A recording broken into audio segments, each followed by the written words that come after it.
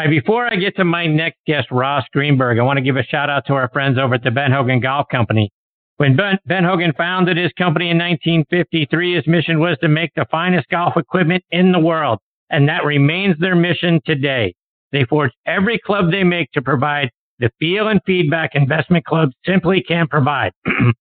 And their craftsmen micro-manufacture each club to your exacting specifications. Let me say it again. Your exacting specifications, and they do it in their Fort Worth, Texas factory. You'll only find Ben Hogan Golf Equipment online at benhogangolf.com. Visit them there today to learn about their great products and their great prices. And folks, this segment of the show is sponsored by our friends at the PGA Tour Superstore. This segment of the show is brought to you by the PGA Tour Superstore. See why golfers everywhere are proud to call PGA Tour Superstore their golf pro shop. Visit them online at PGATourSuperstore.com. Now back to Chris and more of the show. All right, now joining me here on Next on the Tee is Ross Greenburg. Ross has been a great friend over on the football side on our show Thursday Night Tailgate for several years, and it's a privilege to have him joining me tonight on this show. Let me give you some background on him. He spent 33 years at HBO, served as vice president and executive producer of HBO Sports from 1985 to 1990, senior vice president and executive producer from 1990 to 2000, and president of HBO Sports from 2000 to 2011. Left there and started Ross Greenburg Productions and has since made some of the best sports documentaries of this or any other time for that matter. You've probably seen the All Access shows he's done for Showtime, some of the fantastic hockey and boxing events he's done there. Also did the Road to the Winter Classic and the Road to the Stanley Cup Series. He's also done a couple of my favorites, David Ortiz in the Moment, plus a few Jack Nicklaus videos for the USGA. He's won over 100 major television awards, including 56 Sports Emmys, 21 Cable Ace Awards, 12 Golden Eagle Awards, plus 5 International Monitor Awards and 8 Peabodys. And I'm very honored he's with me tonight here on Next on the Tee. Hey, Ross, thanks for coming on the show. Thanks, Chris. Good to be with you. I enjoyed that other interview. I appreciate you. So, Ross, it's been a minute since we had an opportunity to catch up. We spoke on the football side earlier this year. How are things going for you? Well, pretty well. I mean, as weird as this time is, and I really reach out to everyone and just wish them the best and a healthy, happy period that we're going through. I've sold a lot because I think the bottom line is we're at a point in sports where, you know, the kind of programming that I do is really important because people need a dose of sports, as we saw from The Last Dance even. And so I'm able to kind of get out in the field and lock up some new programming in a lot of different areas. So I'm actually having a good time. You know, I sold a movie to Netflix, a documentary to ESPN, a follow series with Amazon. So it's been really fun. Believe it or not, you know, can't get into any production, but you know, nice to have sold a lot. So are there some of those things that you've got coming up that you can sort of give us a peek under the tent about, or is that too early on in the process? Yeah, I mean, I sold a movie that I've been trying to make for 15 years on the U.S. women's soccer team from 99 and their saga from really 91 to 99. Mia Hamm, Julie Foudy, Brandy Chastain, and all of them.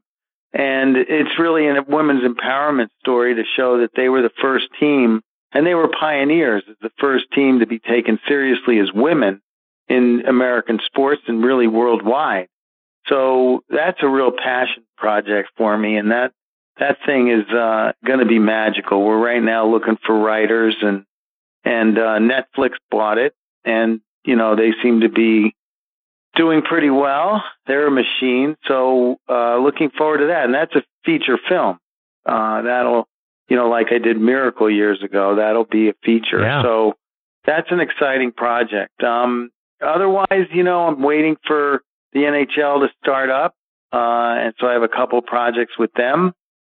And then, you know, onwards and upwards. So looking forward to it. Maybe I'll get some golf projects going too. I've been talking to the USGA a little bit again, and I hope to do some more golf because it's really a fun sport for me. I grew up playing it and, lived on the 15th hole of Winged Foot. So, Wow. Growing up, and went back every day after school and walked my way onto the course for 6 holes, and no one ever bothered me. And then I do a loop, and that's really how I learned to play the game. Believe it or not, I belonged to a different club, but Winged Foot was like home for me, literally. Living right there on the 15th hole, did you get to see any of the greats come through, playing through in a tournament or a practice round? Always. I mean, actually, I started in sports because of Winged Foot, and I lived down the street from Frank Gifford, and they were covering golf back then in a big way, ABC Sports. And so Frank got myself and my best friend Kyle, his son, a job working the 1972 Women's Open and then the 1974 Massacre at Winged Foot when Hale Irwin won at 7 over par. Or was it 9 over par? It was either 7 or 9. And so that was my first entree into golf television, and then went from there and, started working for ABC when I got out of school and really centered it around golf tournaments. And then found the job at HBO in February of 78. So are you going to be going back? Obviously, we have the U.S. Open being played there this year. You're going to go check it out? Well, I would, but we're not really allowed, are we? I wouldn't ask for credentials because it's too hard to get, in. I just, no fans. They're just doing it with no fans. It's kind of sad. Right. Maybe if I get some work with the USGA, I can figure it out. Maybe there's a documentary there. There you go. I mean, can you believe a major without fans? Wow. No. That's going to be something. Yeah. I know. I mean, I've been fortunate enough to go to the Masters and Augusta National every year since 2001. And obviously it doesn't look like that's going to happen this year. We're still waiting to hear officially, but I'm guessing that's not going to happen. And I just can't imagine a Sunday at a Masters, right? The Masters starts on the back nine on Sunday. I can't imagine no patrons at a Masters. I mean, it's numbing when you think about Tiger, a year ago, and then you think about 86 with Jack. Can you imagine if all that happened and you didn't hear those roars? I mean, it's right. What a magical place that is. I had the chance to go in 2016. My good buddy Sean McManus, I told him every year I'd say, I want to go. I think I want to go. And then finally he said, will you coming? And I said, yeah, I'll be there. And talk about a bucket list. I mean, that place, probably the best place to watch a tournament in the country, by the way. No one ever really talks about it, but, it's the number one spectator golf course in America, because with all those crowds, you can still, see 2 or 3 holes standing in one position. I mean, it's the most astounding thing I've ever seen. Because growing up, I used to go to, not only Winged Foot, but Westchester Country Club had a tournament every year, and I used to go there. And, you had to kind of plan it out. You had to walk all over the place and try to, catch up to someone. In those days, it was Arnold for me. I'd have to see Arnold. But yeah, it really is an amazing feat they've done down there. What was your first impression? If that was the first time that you stepped foot on the property, what was that like for you? Well, I think like everyone, you just don't realize, like 18 is straight uphill. And so it's bizarre to have watched it my whole life and to see the texture and the slope of, 13 and 15. And it's just a little different. First of all, the beauty of it is unparalleled. But, you really are taken with the fact that the holes live are a little bit different than they are when you're sitting there watching on television. The proximity between like the 15th and 16th is incredible. That when I was saying you could see from one position 2 holes, there's a place in the certain stands where you see that third shot, or if someone goes for it on 15, you can watch that, and at the same time, you can peek around and see what's going on the 16th green. So you really don't realize that till you're there, you know? Right. Ross, you've mentioned the work you've done with the USGA, and you've done a handful of specials about my golfing idol, Jack Nicklaus, and you did a wonderful special about the 62 U.S. Open and a sort of a retrospective with both he and Mr. Palmer. What was it like putting that project together? Oh, my God. I mean, talk about, going to heaven. I can tell you that I've had certain days in my career that I look forward to, and then magically they lived up to it and beyond. So, we decided that one of the things we wanted to accomplish was to get Arnold and Jack to Oakmont to walk the course as much as they could, at the ages of, at the time, like 72 and 82. And so we brought them both there. We had Jack's putter brought in from his museum in Columbus, and we had Arnold bring his driver and Jack bring his driver from the 62 Open. And there was a famous photo of the two of them standing there in 1962 with their woods out.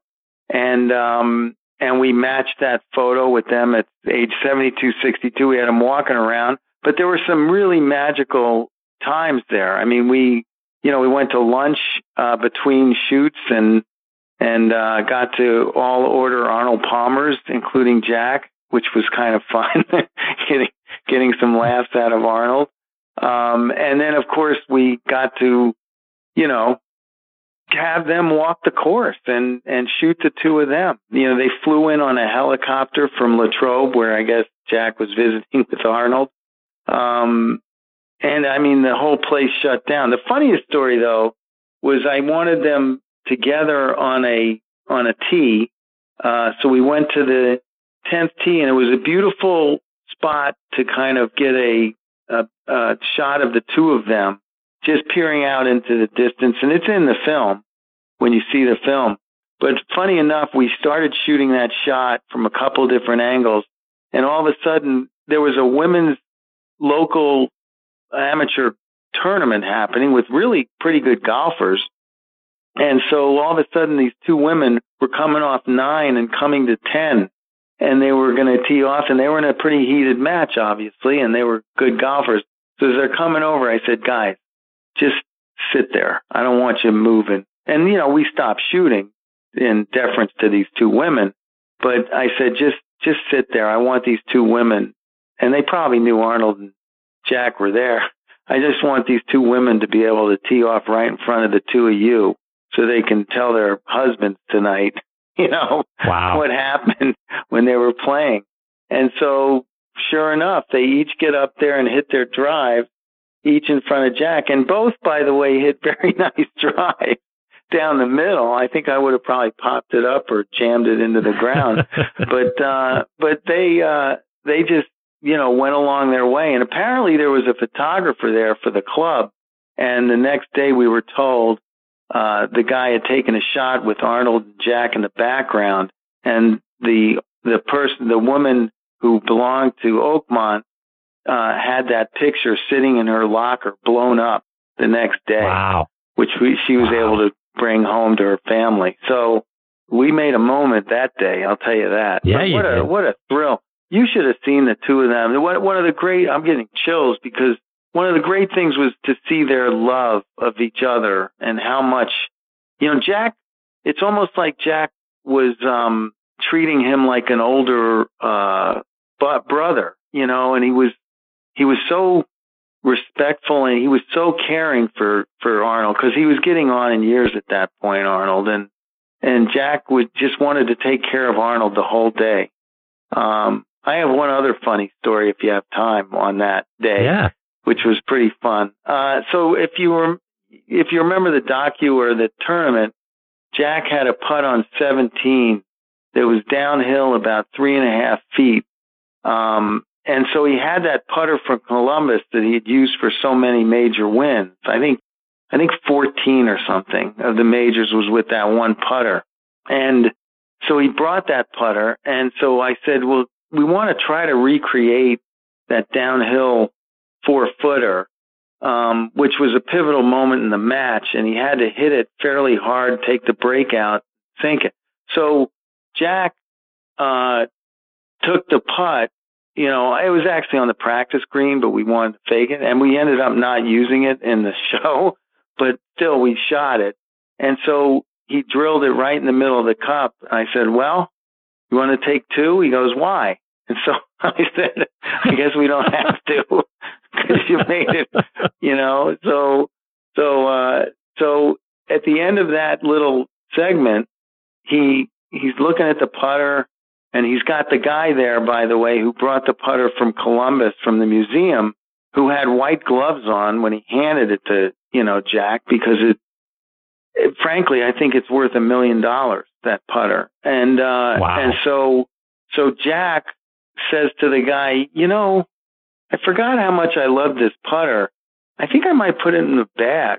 So maybe maybe I'll just put it in my bag and I'll start using it. And the guy goes, Jack, you can't use the putter. Okay. That putter is worth $1 million.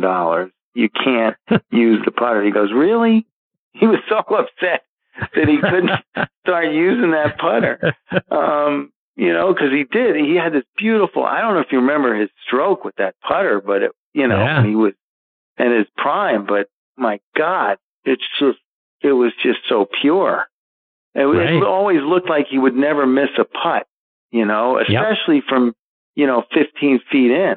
It just was this smooth little stroke, the way he curled his body and everything. So anyway, those were some magical moments, and I'll never forget them. Was it difficult for Mr. Palmer to go through that? I mean, that was certainly, it was at the height of his, popularity and, his strength in the game. And that's a tournament he wanted to win. Yeah. Oh my God. I mean, and not only did he want to win it, but the, 25,000 fans there, that came from all over the Pittsburgh area and Latrobe area, all drove in to watch their hero, who was, he was at the top of his game. I mean, look, we all have experienced Tiger, a year ago at the Masters and all those times he won, but let's not even go there. When it came to Palmer in his prime, he was, I would say, the first superstar in the sport. So he changed the whole dynamic of the game, and Tiger did too, but it had never been done to that level before. So that was his tournament, and no one was going to take it away from him. And this kid, who had shown a lot of potential, because I did a docu on the 60, U.S. Open, and Jack damn near won that as 19 years old or whatever the hell he was, and was playing great golf, but he hadn't won a major. He hadn't won a tournament. And so all of a sudden, here he comes, and it's in the docu, but, there were a lot of boos coming out. They were calling him Fat Jack. And Arnold, the same way they were the day we were with them at age 72 and 82, Arnold was very protective of Jack also. For the 2 rounds, they played the first 2 rounds together, because that hasn't changed. They always tried to match up the 2 biggest names in the first 2 rounds of any tournament. So they were playing together, and Jack was getting booed off the course, really, because no one wanted him to touch Arnold. And then Arnold was defending Jack, and telling people to pipe down, and he was really ticked off, frankly. And they were buddies. People really didn't understand. Were they competitive on the course? Yeah, but in those days, there were a lot of friendships off the course, and those 2 were as tight as any 2 in the sport. They really respected the hell out of each other.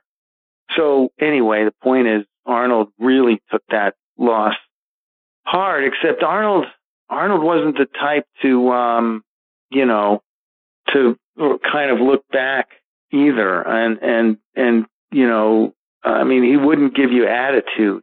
That just wasn't who he was.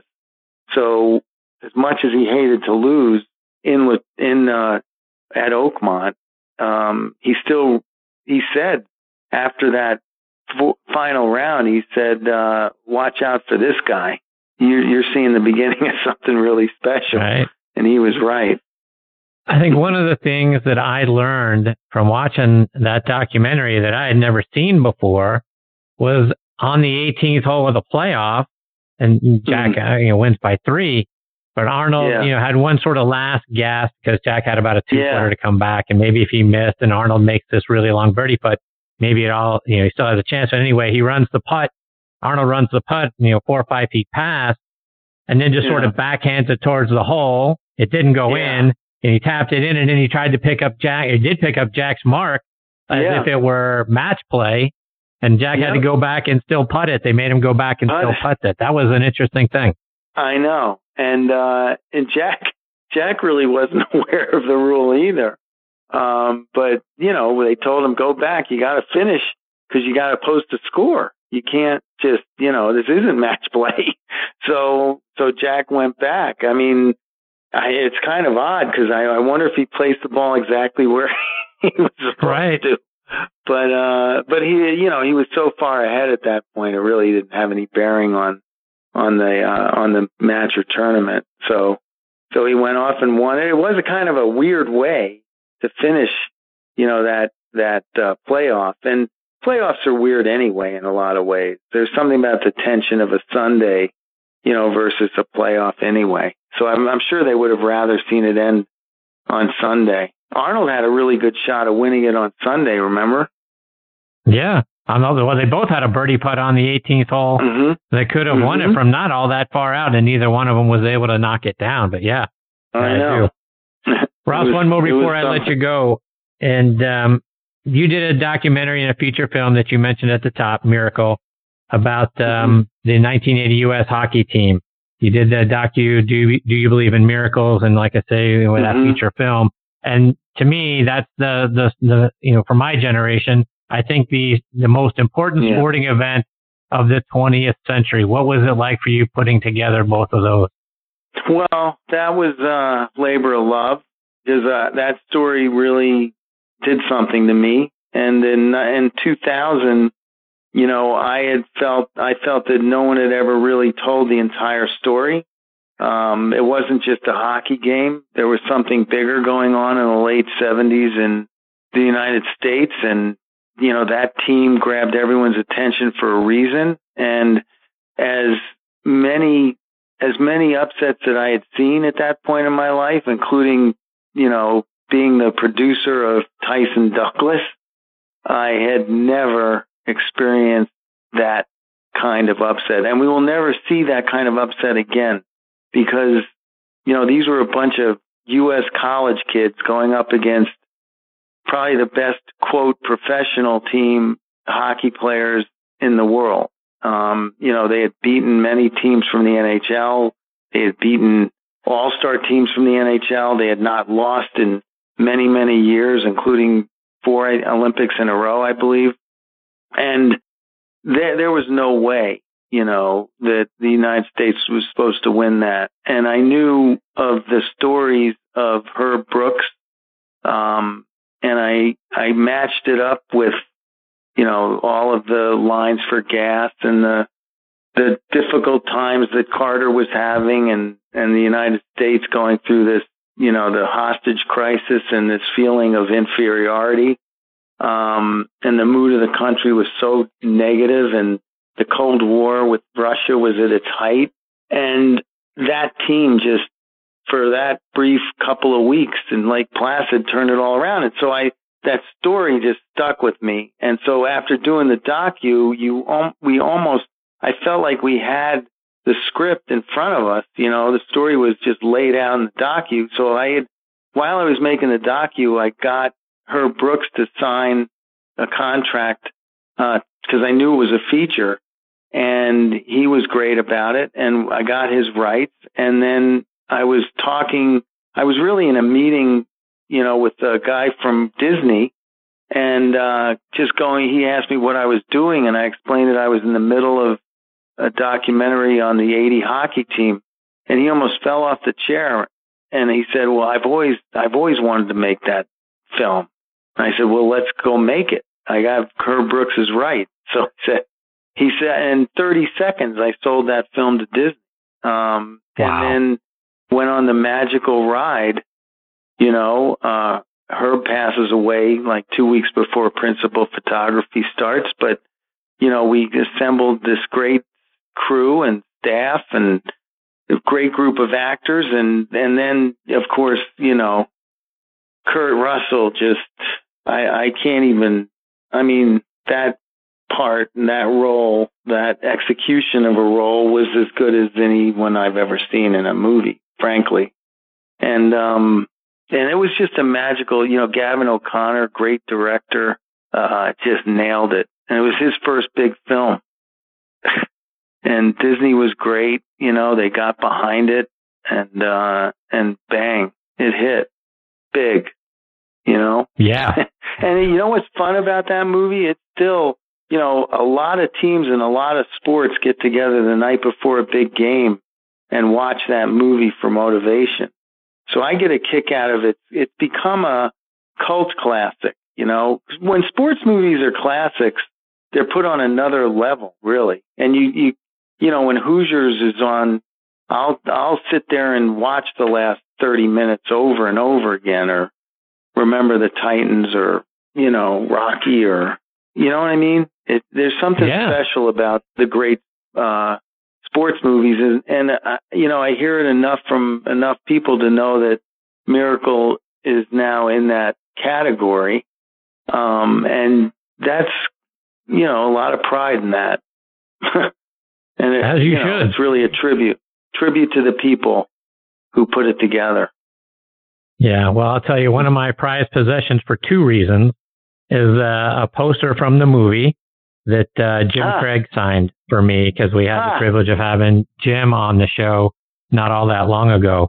But I got it first of all, because it's a Ross Greenburg production, and then Jim was good enough to sign it for me, so I have it hanging in my office. So it's one of my prized possessions. Oh, wow. I have the poster hanging in my workout room here.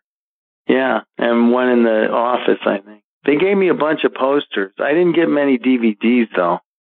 and I don't get any checks. That's the worst part. My goodness. I know. I don't know what happened there, but...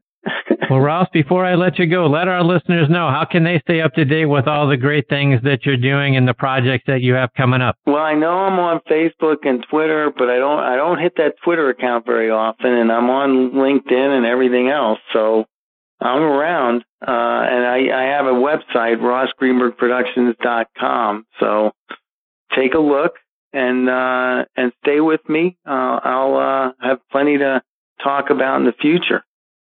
Well, Ross, I can't thank you enough for taking time out of your night to come Chris, and be a part of this show, and I hopefully we get to catch up with you again soon. You will. Thanks, Chris, a lot. Thank you, Ross. Take care. Stay safe. All the best to you and your family. Okay. You too. Bye-bye. That's a great Ross Greenburg. Folks, go out, and check out his website, rossgreenburg.com. I mean, the stuff that he's been a part of is absolutely astounding. And from a golf perspective, 4 specials for the USGA, 3 of them about Mr. Nicklaus, 1 about the 1999 U.S. Open that Payne Stewart won, and then so many great all-access and feature films, and very generous with his time, a wonderful guy, and I really look forward to catching up with him again real soon.